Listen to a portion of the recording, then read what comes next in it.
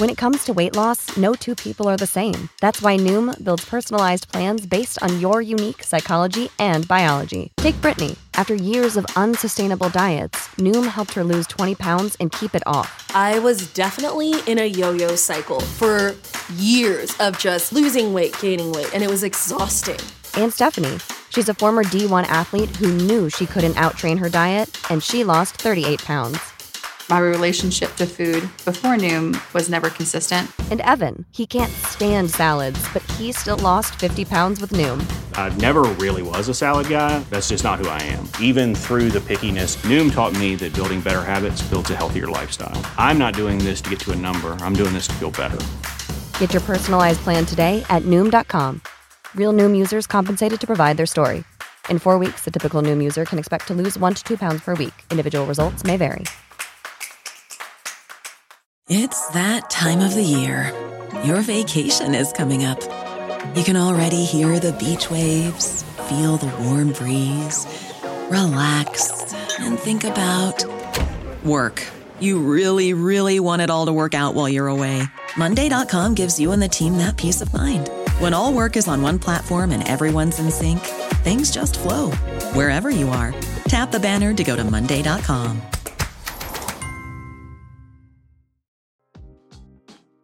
Cups up, everybody. Cups up. Cups up. Let's start the show. Yeah. So, you guys, it's been a year. And I don't just mean like a year as in like a lot happened, but it's been a year since we went official with COJ. So congratulations and happy anniversary to both of you. Mandy, you reminded me, and some people online reminded me, that when we debuted, we were ahead. We debuted at #1 nationally, which is no small feat. And we debuted 2 slots above Jason and Travis Kelce, my boyfriends, who I remember you explaining to me who they were then. I had no idea who they were. And now they're like #1 in the world. Like they're #1 everywhere. Yeah, they will not be beat. And that's okay. They have a great podcast, though. Nor should they. Yeah. They're good people. They're really good people. And also, I just remember at the time of being like, whoa, they're both going to be in the Super Bowl next week, and we're ahead of them. That's amazing because Philly and KC were in the Super Bowl last year.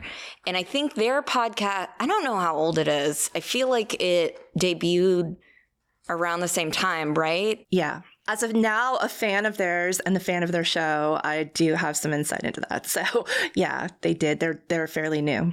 They are so good at podcasting, and that's a difficult thing to do. Like, they're engaging, they're funny, they talk about things that not every, like, they obviously have a niche audience with football and now with the Swifties, but they talk about things in a way that like engages and entertains a huge audience. And they're football players. Like, football athletes are not used to that type of entertainment and that type of having that kind of talent. And it's extremely impressive. And also, I'm just really sick of people being incredibly jealous of their success. And I'm all for it. I hope the Kelceys get a reality TV show. I will watch it every week. I love seeing all the sponsorships that the Kelce family's getting. Like, every time I open up Instagram, Mama Kelsey's like got a new, here's a Ziploc bag. And I'm like, you go, girl. You're doing great. She's a Ziploc ambassador, Mandy. Yeah, it's great. I'm like, Jason stole the Pro Bowl this weekend. The Pro Bowl was on, and Jason, with all of his outfits, stole it. I mean, he's an everyday man. You could see him just drinking at a corner bar or stopping his car and playing a pickup basketball game. And, certainly last night, Taylor Swift just stole the show at the Grammys, and Travis wasn't there, which was sad. I mean, he's preparing for the Super Bowl, and, somebody's going to say, well, he should have been there or whatever. I mean, she's making sacrifices, obviously, to go to all of his games and come back from Tokyo. But they're trying to make it work, and it's good. It's good for football. It's good for society. It's good for the NFL. Podcasting of football players is a new thing. I mean, the Kelceys are doing it. Micah Parsons, the middle linebacker for the Dallas Cowboys, has a very popular one. And, I like to think that they're kind of doing it because we were doing it. You know what I mean? Yeah. That's definitely what it was, Eric. We made podcasting cool. That's definitely it. Yeah.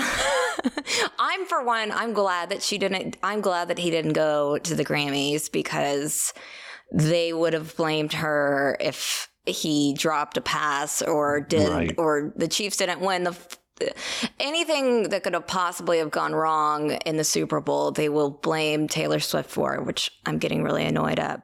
The point is, we've been on for a year. We've had, obviously good, I would say great success, but you would say good, some could say good success.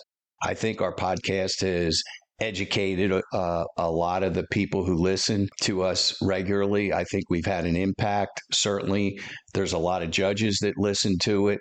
Politicians listen to it.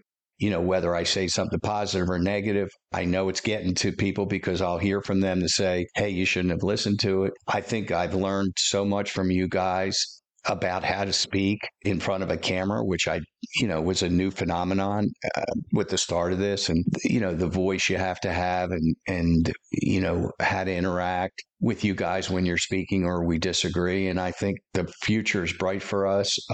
We're very grateful for our audience, and I'm great. As I said, I'm really grateful for you too. Thank you, Eric. I feel the same.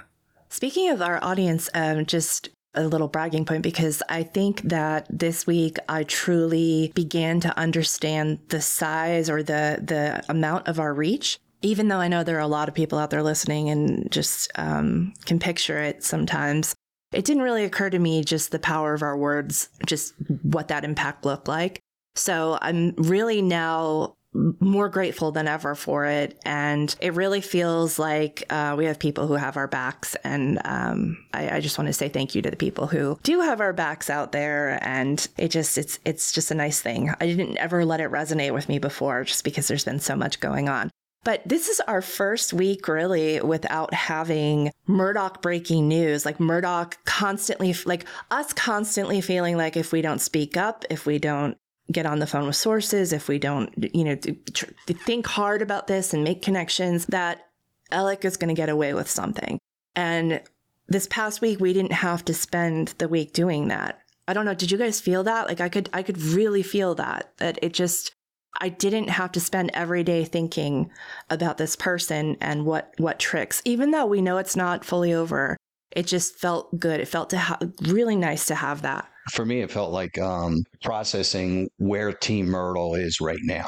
Not so much Alex, but where Dick and Jim are, and the spin machine that is now working about, we're so excited about our appeal and what's next for them. And, you sent an email to Mandy and me about, it doesn't look like their plan that they've hatched last spring is going to bear any fruit. And so what's their next move? So when I was out west, I was thinking, okay, what's their next move? Is there a move anymore? Are they almost checkmated? I wanted to hear from you guys whether you think they're checkmated or they're losing at the chess match, but they still may have a couple moves that we don't see. What do you think, Mandy? I'm really tired of people saying, they're playing chess. This is checkers. No, we've seen it enough. They've lost and lost and lost and lost. And they wanted to win this month really, really badly. This month was their big chance and they blew it. And instead of admitting that they blew it, they've done what they've always done. They changed the narrative. They say, we didn't really mean to blow it. We're just setting it up for the big appeal.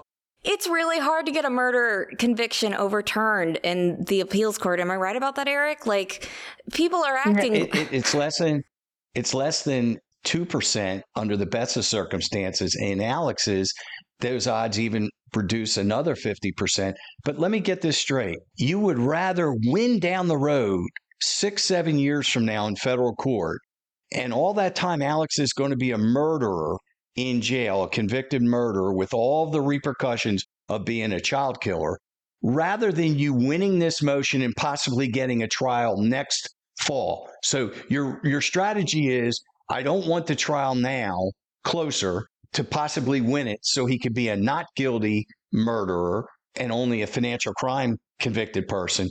You'd rather wait 6 or 7 years down the road?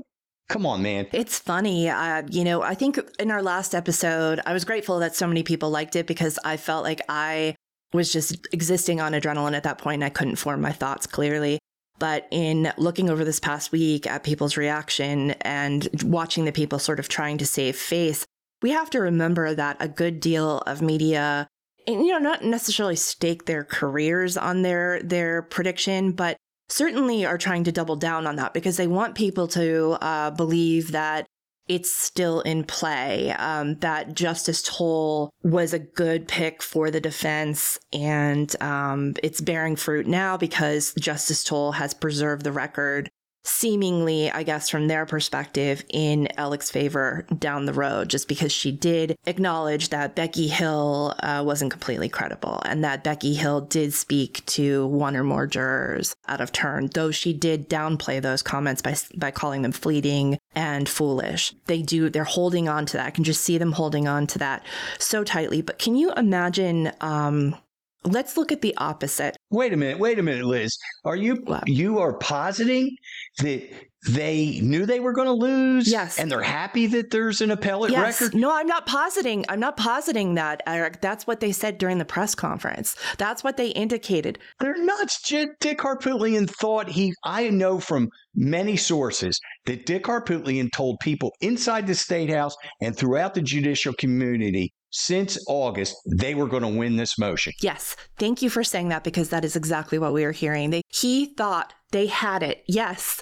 But then in the press conference, they were like, this is we knew going in that this was going to be, and we're doing. Yeah, exactly.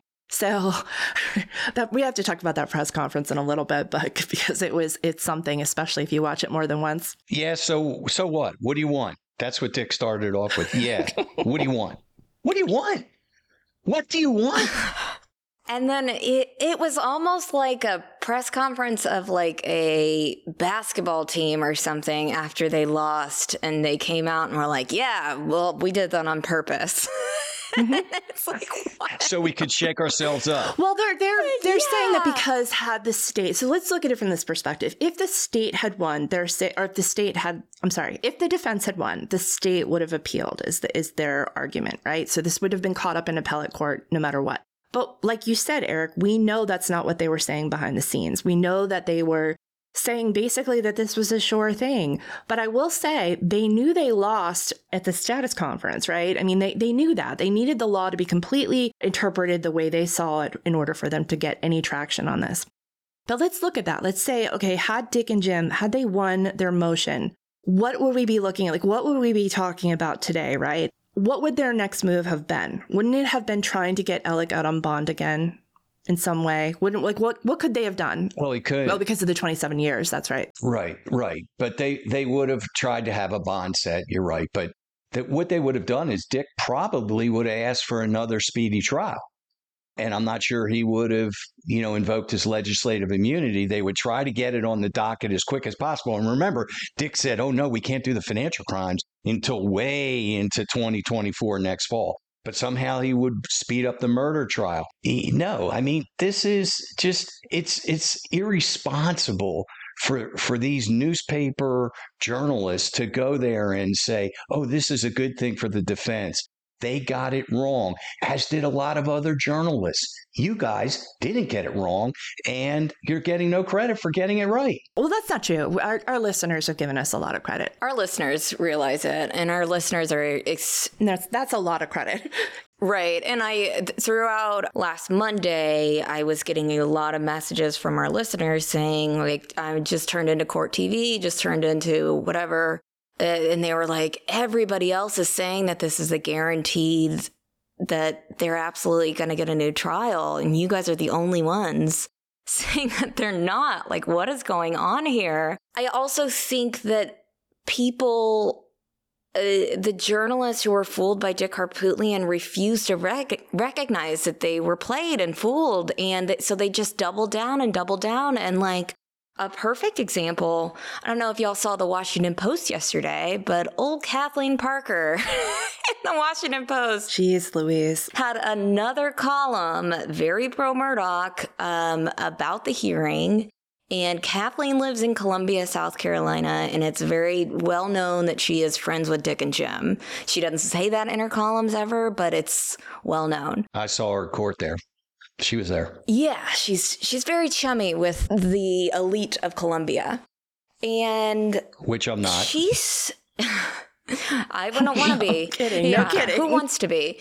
But she said that jury tampering did happen, which is a weird thing for her to say.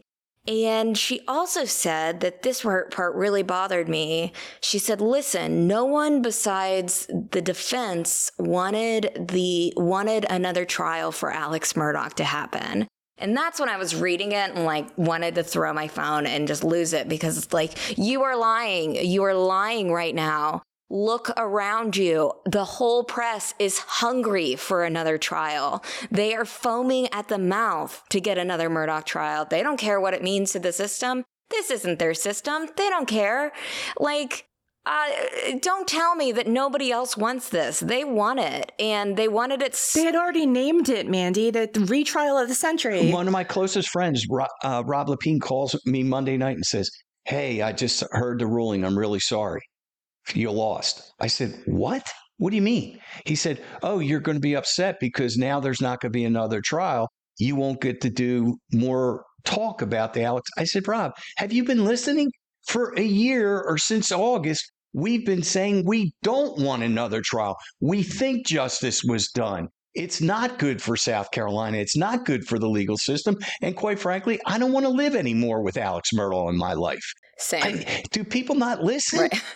Well, my thing, like Liz, you were saying, do you feel a big difference? And it's weird, but like so many times I've like gone into a panic in the last 6 months because I've just started to go through like, how many charges does he have left after that? Like, okay, if the murder charges are actually dropped, where do we sit there? And just picturing down the line of like 10, 20 years of the possibility of Alex getting out, and then starting to panic about that. Like, that is a real thing that we all were going through for the last 6 months. And the victims, all of the victims of Alex Murdaugh, the many people who have stood up against him, they didn't want this overturned at all. Like, it would have just caused so much unnecessary panic and grief for so many people. And for what? And the other thing is that, like, Alex is no further along proving his innocence than he was a year ago. They've made zero headway with that. According to Dick, they're real close. They're real close. Let's talk about that in a second. We'll be right back.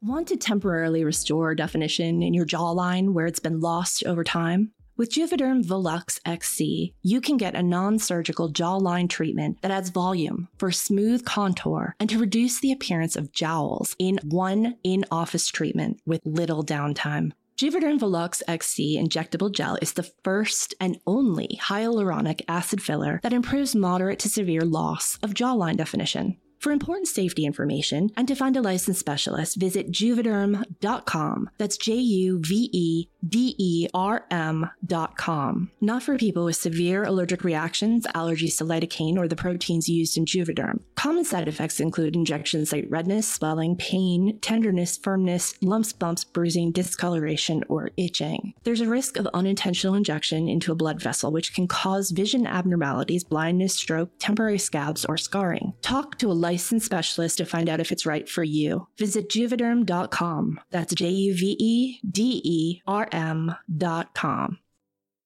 How would you like to look 5 years younger? In a clinical study, people who had volume added with Juvederm Voluma XC in the cheeks perceived themselves as looking 5 years younger at 6 months after treatment. Look younger, feel like you.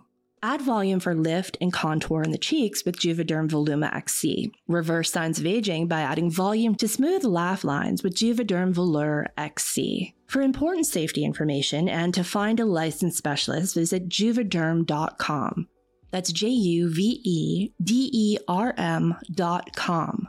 Not for people with severe allergic reactions, allergies to lidocaine, or the proteins used in Juvederm. Common side effects include injection site redness, swelling, pain, tenderness, firmness, lumps, bumps, bruising, discoloration, or itching. There's a risk of unintentional injection into a blood vessel, which can cause vision abnormalities, blindness, stroke, temporary scabs, or scarring. Talk to a licensed specialist to find out if it's right for you.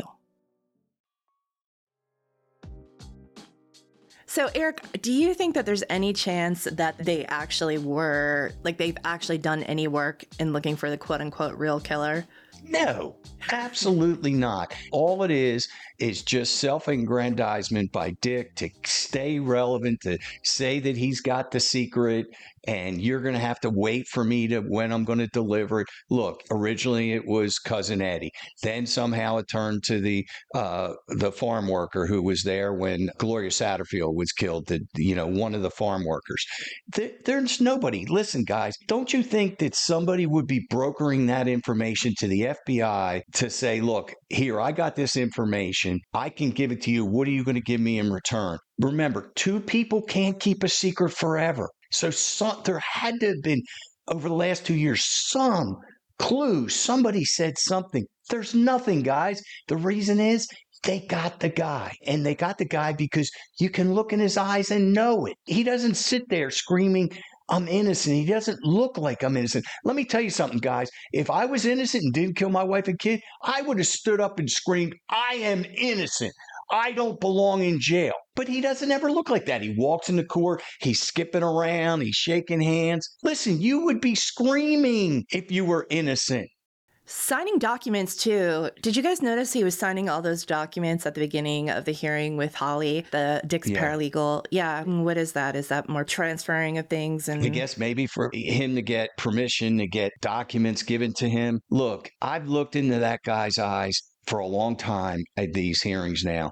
He is a dark guy. And let me tell you something. He is hearing about our podcast. He knows a lot about what we are saying. Either he's listening, somebody's listening, or feeding it to him. Look, Dick knows what we're saying. Everybody has their little spies listening to our podcast. Why? Because they want to know what we're going to say. Because it's important. That's scary stuff. And no, I don't want Alex Murdaugh coming out. He's going to harbor a hell of a lot of ill will towards us three over the next 10 years. Don't kid yourself. He probably doesn't know Maryland is a state, though, to be fair. I mean, I think anything outside of South Carolina and the Caribbean, he's not real keen on. So he wouldn't even know how to get here. I think I'm okay. Mandy and I aren't, but you're fine. Mandy and I and David aren't. Yeah. Fine. You're okay. Yeah, you'll be good.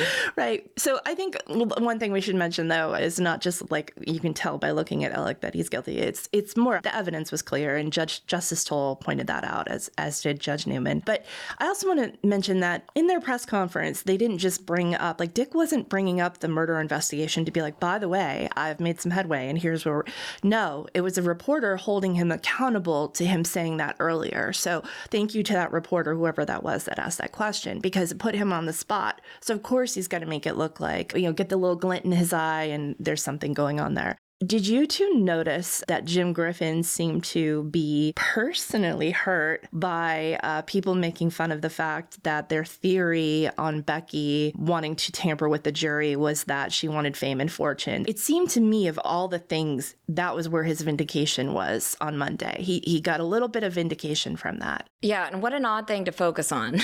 Right. Don't focus on the real meat of it, which is that the jurors looked you in the eye and said, this is my verdict. They resoundingly rejected Dick Harpootlian and Jim Griffin. They said, this is my verdict. Sure, you had Juror Z. She was, vacillating, as Justice Toll said. But you had 11 jurors look them in the eye, looked Alex in the eye and said, that's my verdict. Yeah, that's why it was funny that he glommed onto that, because it showed that, it almost made me think, was Jim aware of the ridiculousness of that theory and is just now celebrating that somebody validated it in some way by saying that Becky was answering the siren call of celebrity? It's just like in his mind, he was like, oh, thank God. Thank God she saw it too. Because it really was. I mean, I know that Becky likely made a lot of those comments, right? About wanting to write a book, about wanting to get a lake house or whatever. And those are comments, I agree with Toll, were fleeting and foolish. They're just a small town clerk thinking about the big city, never having been there, never having been, it appears, anywhere. It was exciting to her. And we've said this a lot. This was so exciting to her. So you have to look at, can you assign meaning to those comments? Because she wasn't sitting there plotting out, if I don't get this, then this is somebody who can't spell certain words, having this theory that, you need a guilty verdict to sell books or whatever. Like, it's not somebody who you can put a lot of weight on what she thought was going to come after the trial, And that's what was so ridiculous about it. And that's obviously what Jim wasn't understanding what we were making fun of him for. We were never saying that, like, she wasn't attracted by the siren call of celebrity. Like, we've said that all along. We've noticed this time and time again. Attention really changes people, and the opportunity to get attention really changes people, and it makes them do really weird things. And Becky was definitely swept up. We all saw it, but that's different from her writing out a list that's like, step 1, get a guilty verdict. Right. And manipulate all the jurors into voting guilty. That's where we were like, no, that didn't happen. Yeah, she wanted a book, and maybe she was convinced that her book would have sold more if it was a guilty verdict. I honestly, I don't know who told her that, because it would have been a much better book if it was a hung jury. Right. For sure. Because then you talk about the evidence and how could they not see it? And what was going on behind the scenes and that would have been an interesting verdict for her perspective. But I thought it was just sad again, and not even sad. It was pathetic of Dick and Jim to be like, oh, we're validated because she also said that Becky wanted to be a celebrity. And it's like, we've all known that. Who cares? Yeah, and we were calling it popular. Like, she wanted to be in the popular crowd, and that was pretty obvious just from when we were there, who she was appealing to. Yeah. But again, they wanted to win this motion. They didn't want to lose this motion. And, we talked about it from an appellate standpoint. There's not going to be a rush for this appeal for justices to do this. If they do, sooner or later, people are going to say, no, wait a minute, what about all these other people that have their cases up on appeal? And I think Alex has gotten his last court favor on having his matter pushed to the forefront. And I think, the more Dick says the stuff that he says, I think more judges are going to say, you know what, I've had enough of Harpootlian too. He could be on the Judiciary Committee, but so what?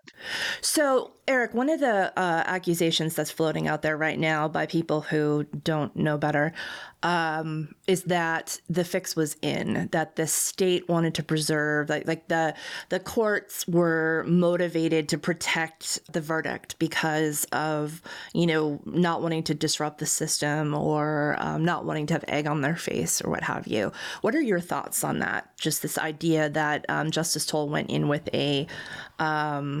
an idea of what she was going to do, because we did see that, when she came out, she obviously had pre-written some of her order, though much of it was easy. I'm going to say this, Mandy and I, if we were working in a daily news organization at the time of the hearing last week, we would have had 2 stories written or 2 beginnings to a story. Like, as journalists, we would have anticipated what the outcomes were, and we would have had stories prepared so that we could be the first to have it published. So we would just leave X's where details go, and we would update the first paragraph. We would have a quote in the second paragraph. We'd hit publish, and then we would continue to update the story, and we'd have a little editor's note at the top saying this story is going to continue to be updated. Like, we would be prepared, and it would look like to the outsider probably that we knew what the outcome was going to be, or that we're really quick writers. But the truth is there's a lot of what we call B matter, which can be written ahead of time. So it felt like a lot of what Justice Toll had on her order was B matter, stuff that could be written ahead of time, and then she filled in the blanks with what her decision was. You are 100% correct, and because she went in chronological sequential order. She started with the status conference. She started with the telephone calls. She started with what we were going to do in this hearing. She then went to Juror X on Friday, and then she went through Juror Z, and then she just went down. And so I know for a fact that when she would take breaks, she would immediately run back to her office, and she wasn't on the phone. She was working. Okay. That's a working judge. The fix. Are you saying the fix? Look, there's no question that our court system wants to preserve jury verdicts. It's not a good thing that you overturn jury verdicts. We have a jury system. You get a jury by your peers. Certainly, they wanted to preserve Judge Newman's legacy, not necessarily the verdict, but his legacy. He had to recuse himself. Whether they wanted to make sure they appointed a judge who was going to vote against Alex Murdaugh, I do not believe in that. I believe that she is a senior judge who would have faced less backlash as opposed to a sitting everyday circuit court judge. So I think it was given to Justice Toll because she was a senior judge. And if she was to rule in Alex Murdaugh's favor, she would take the heat. She's a judge that you saw can take the heat. So she wouldn't care what anybody said. But another sitting judge, that's a different story. So I think she was picked because she was a senior judge, not because she was going to give a prefixed result. How about you, Mandy? What are your thoughts on that when you hear people say, like, the fix was in? Because how are they saying on the one hand, the fix is in, and on the other hand, they're saying this is what Dick and Jim wanted? I feel like the same people who say the first thing are saying the second thing. Right. And it's also the same people that were predicting that he was going to get a new trial. And it's like, okay, well, if the fix is in, then you'd think that the one person that would be in charge of the fix would have been in on that. And so that, I mean, they're just talking in circles, and it's really frustrating to see and to watch and to see people that, like, I used to think were smart, and now it's like, what in the world? What are you even thinking? Like, how are Dick and Jim, how do they have this hold over you so much that you're literally talking in circles? And with journalists, it's like, I've been really disappointed in a lot of journalists because they don't even care about their own reputations anymore. Like, they are so on Dick and Jim's side that they don't care that it further,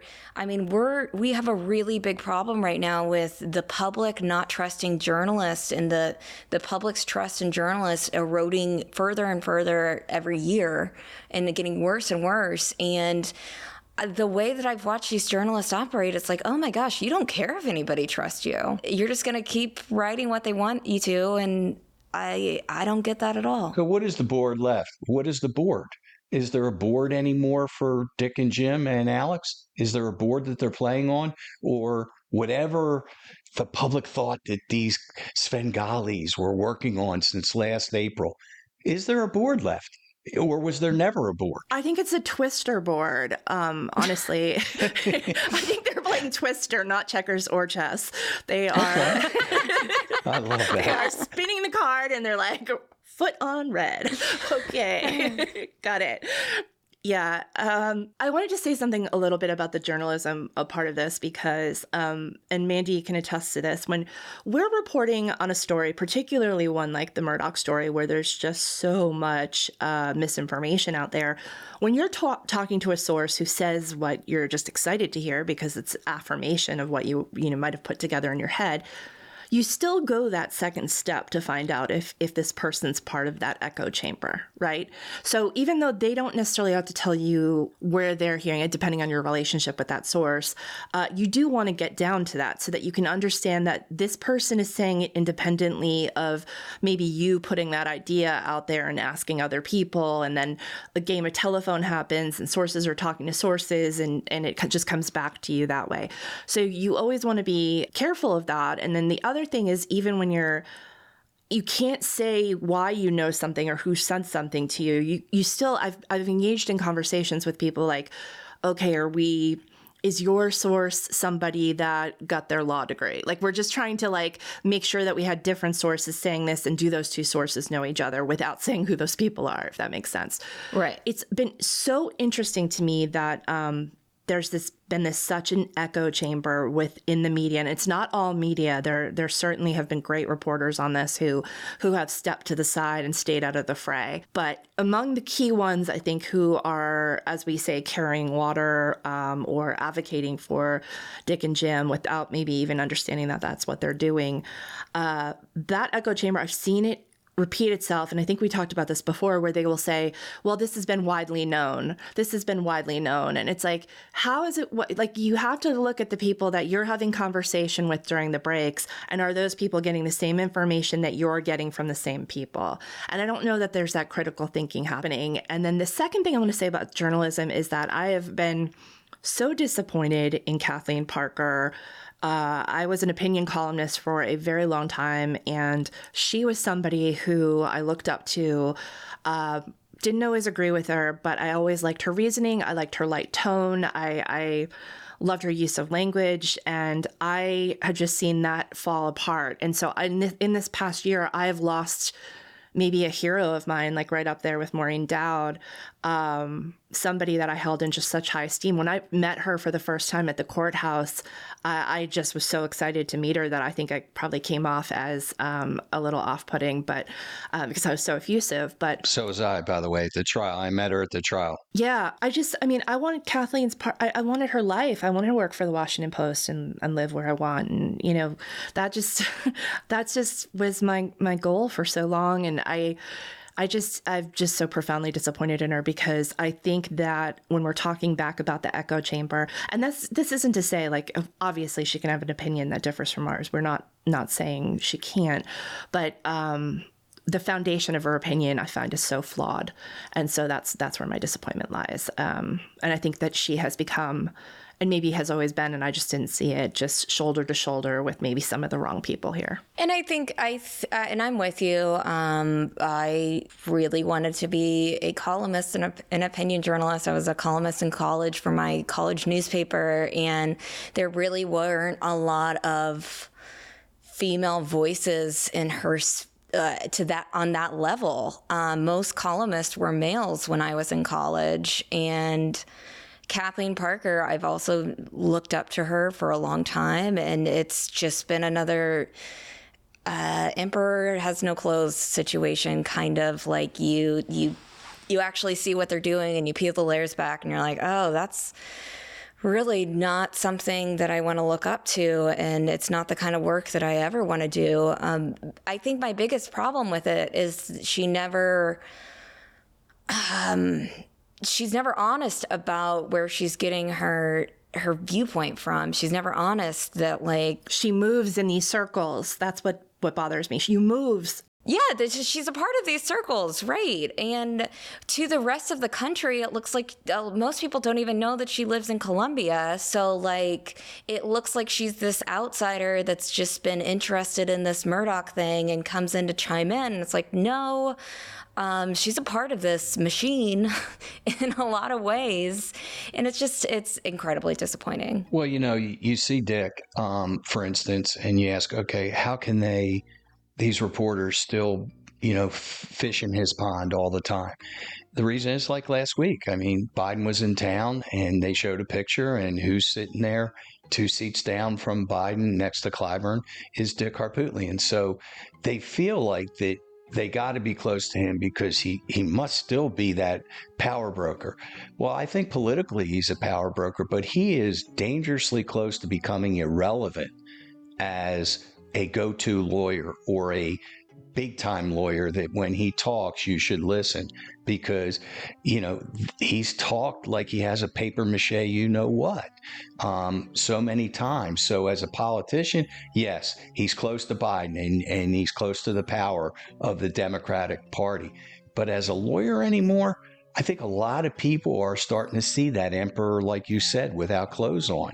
And they're hitching their wagon to Dick. And maybe they're hitching their wagon because they see he's a politician more than a lawyer. I want to talk about that in a minute. But Eric, we will be right back.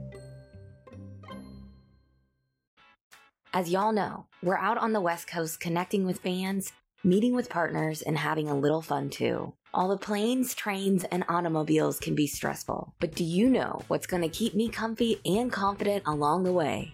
You guessed it, Vuori. And Vuori makes a fantastic gift for the people in your life who deserve the most comfortable and versatile clothing. Vuori is an investment in your happiness. For our listeners, they are offering 20% off your first purchase.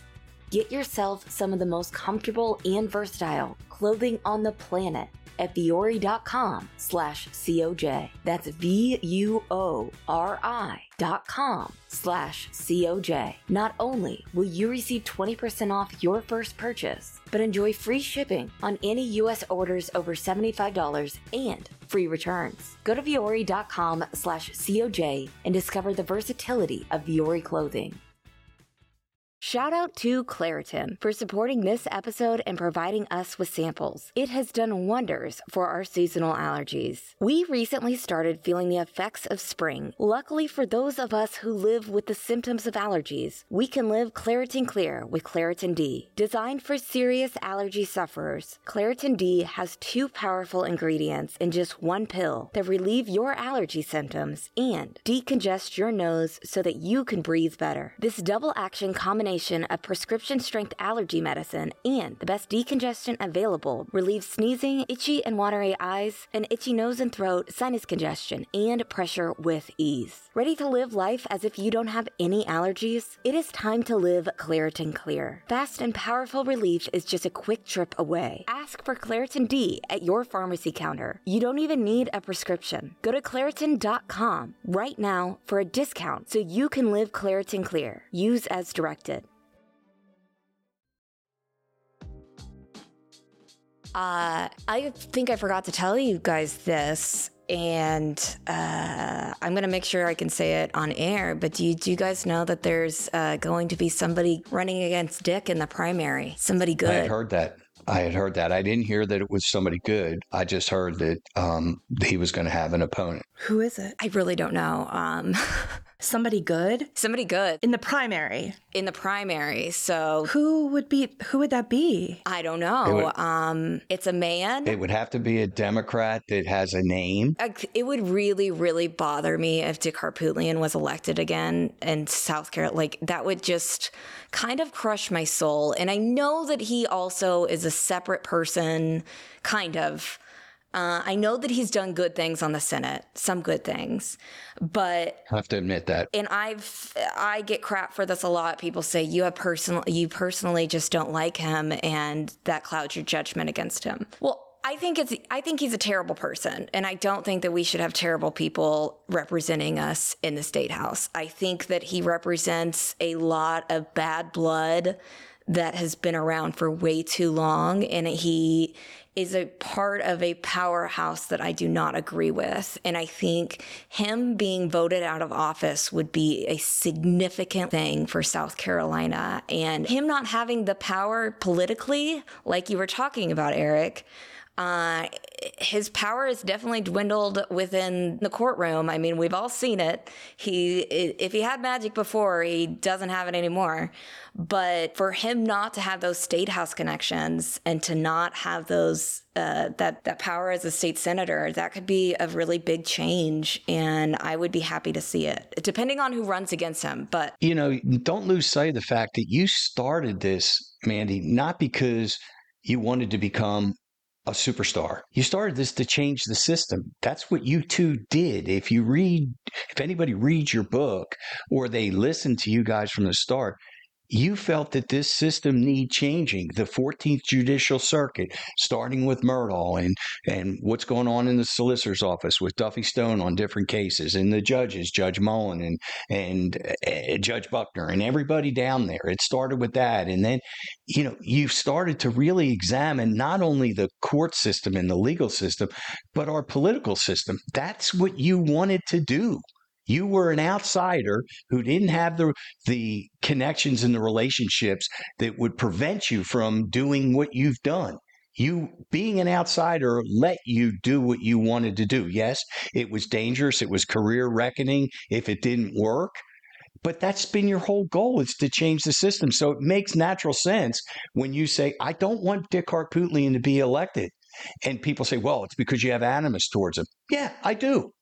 But it's the right kind of animus. It's good trouble, as John Lewis used to say. I'm doing good trouble. Right. I don't like bad people. And I don't want bad people representing the state of South Carolina any longer. And I'm tired of that. And I'm tired of people saying, well, Dick's just going to be Dick and blah, blah, blah. And did you guys notice how much reporters, again, laughed with him last week? Not only in his press conference, but in court. And every time I just get a sick feeling in my stomach, like they're still doing it. They still don't get it. It's just representative to me of they're laughing along with him. It's just so indulgent. I hate it. Let's talk about Stephen for a second. Liz, We are going to be digging back into the Stephen Smith case this week. How do you feel? Yeah. I feel good. I'm really happy. And, you know, sort of looking into the Stephen Smith case again is kind of the same way I feel about maybe like doing taxes, in the sense that like there's so much that I put off. And so we have like 2 years really of conversations, tips, hearing their research that we've done, things that we've read, lies that we've seen, mischaracterizations that have been out there. And now going back and like you have this pile of paper in front of you where you're like, if only I had been keeping up on this every month, it would be much easier, because it's very frustrating to look back and say, I mean, there's something satisfying about being like, oh, that's right, this connects to that. And now I know better. Now I have a better vantage point for that. So I'm excited about that part, but there's just been so much. And now it's time for us to really put our focus, and I think that this is why it's just so great that he was not granted a new trial, because we don't have to constantly be like this, waiting for the next thing that Dick and Jim file constantly. So I'm happy about that. I also think it's going to give accountability to SLED and Chief Keel, who had in their quiver to be able to say, look, our manpower is being deployed again by Murdaugh's machinations, and we got diverted away from the Stephen Smith investigation because we had to devote the manpower for interviewing jurors and collecting information. Look, I wrote Chief Keel this week already for another update. And I will tell you, I am frustrated. It pains me to see Sandy Smith sitting in Alex Murdaugh's hearings, and she was there on the 15th, and she was there this past week. She deserves answers, and I am really growing frustrated that I'm starting to get down and think this has gone on for a year since they announced it was almost in March that his death was by a homicide. And we have a reward out there. And I'm really upset with SLED that we're not getting more progress. Although I'm not going to say that they're not working on it. I'm just, I'm upset. Well, let's be clear. It looked like the entirety of the Murdaugh case's SLED agents were in the courtroom last week. So I wonder, I want to give them a little bit of grace, just because I know what it's been like from our perspective when we have much more heart in it than they do, and much more, we're much more, I think, hard on ourselves maybe about not having that focus that we need to have on it. And so I think that, again, Alec, some people have said to me, do you think that Alec and Dick and Jim create such bluster to keep SLED agents away from the Stephen Smith case? And I obviously don't know the answer to that, but those are the kinds of things that we hear. So SLED now should have the time to handle this case. And I think Sandy sitting there isn't just, an important message to SLED, but it's an important message to those who know what happened. You might think that, if you've lived in any sort of stress over the past 2 years that the secrets might come out, get ready, because it's going to be worse for you. Yeah, and I think that finally we're going to have the mental space that we just did not have last year. Liz and I operate very similarly, where we just don't want to open another box until the first one's closed, and that Murdaugh box would never close last year, and it was just but Stephen is something so close to our hearts, and that just lingers in our minds every single day, and we want to know what happened, and we're going to do everything that we can, and that's all that we can do. And we're going to keep making noise about it. We are going to keep talking about it. And we really, no more excuses of Stephen being shoved to the side. It's time to have honest conversations with sources and find out what happened. Well, what about the fact that we still have a hanging Chad, couple of them. One, Labor Day shooting with Alex, do you ever think that'll be tried? And then also Judge Gergel's sentencing in federal court coming up. And Liz, you told me this morning that the pre-sentence report is done, which we hadn't heard, and that lo and behold, Alex is objecting to it. What could he be objecting to? He pled guilty to every single charge. What? He's not just objecting to it. He needs 30 more days to be able to object to it because he says that he hasn't received the report yet in the prison mail system. But I would question whether or not that report was available maybe last week and whether he was handed it in the courtroom there. So I would want to know the answer to that if I were the U.S. attorney working on this case, though I suppose it doesn't matter. So I guess in March or April, in March, we'll be getting March 6th, I believe, is the date when we'll be getting there. If Judge Gergel grants them that extra time, we'll be hearing what their objections to the PSR is. And unfortunately, that's the only way we'll know what was in the PSR, right? It's their objections to it, so that they might even try to, get that sealed. And I hope Judge Gergel doesn't do that. I hope he keeps that open. It's important. What about the Labor Day shooting trial? You think we'll ever see anything about that, or Cousin Eddie? Are they just going to let that hang? What are your thoughts on that? So Jerry Rivers is set to be sentenced next Monday. He is one of the so-called co-conspirators in all of this. And we're still waiting to find out all of what? The drug trafficking that Alec supposedly was. He was charged with drug trafficking, Alec was, but that was dropped as part of his plea deal, which is really irritating because right. The Labor Day shooting, we just, Mandy has said from the beginning, those are not strong charges. They fall apart really easily once you start to look at exactly what he is accused of doing, because you can't really have insurance fraud if you didn't actually commit insurance fraud. And you can't have insurance fraud if you didn't have an insurance policy.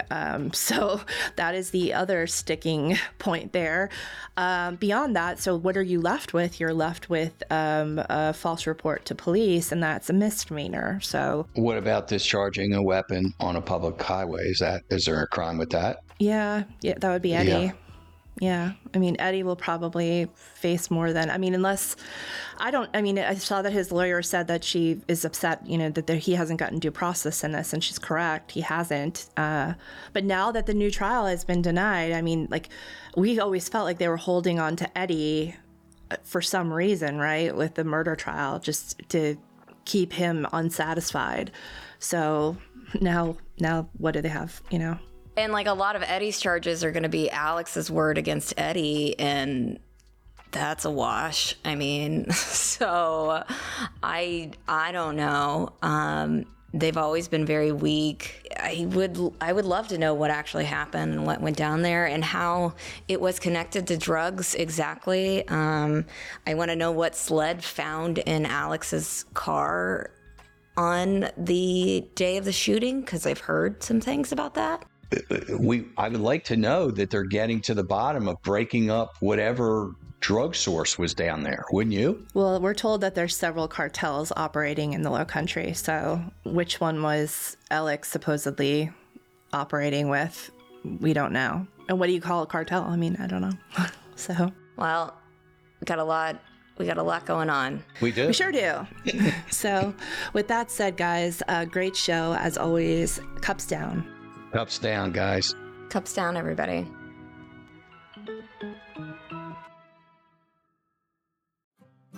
Cup of Justice is a Luna Shark production created by me, Mandy Matney, and co-hosted by journalist Liz Farrell and attorney Eric Bland. Learn more about our mission and membership at lunasharkmedia.com.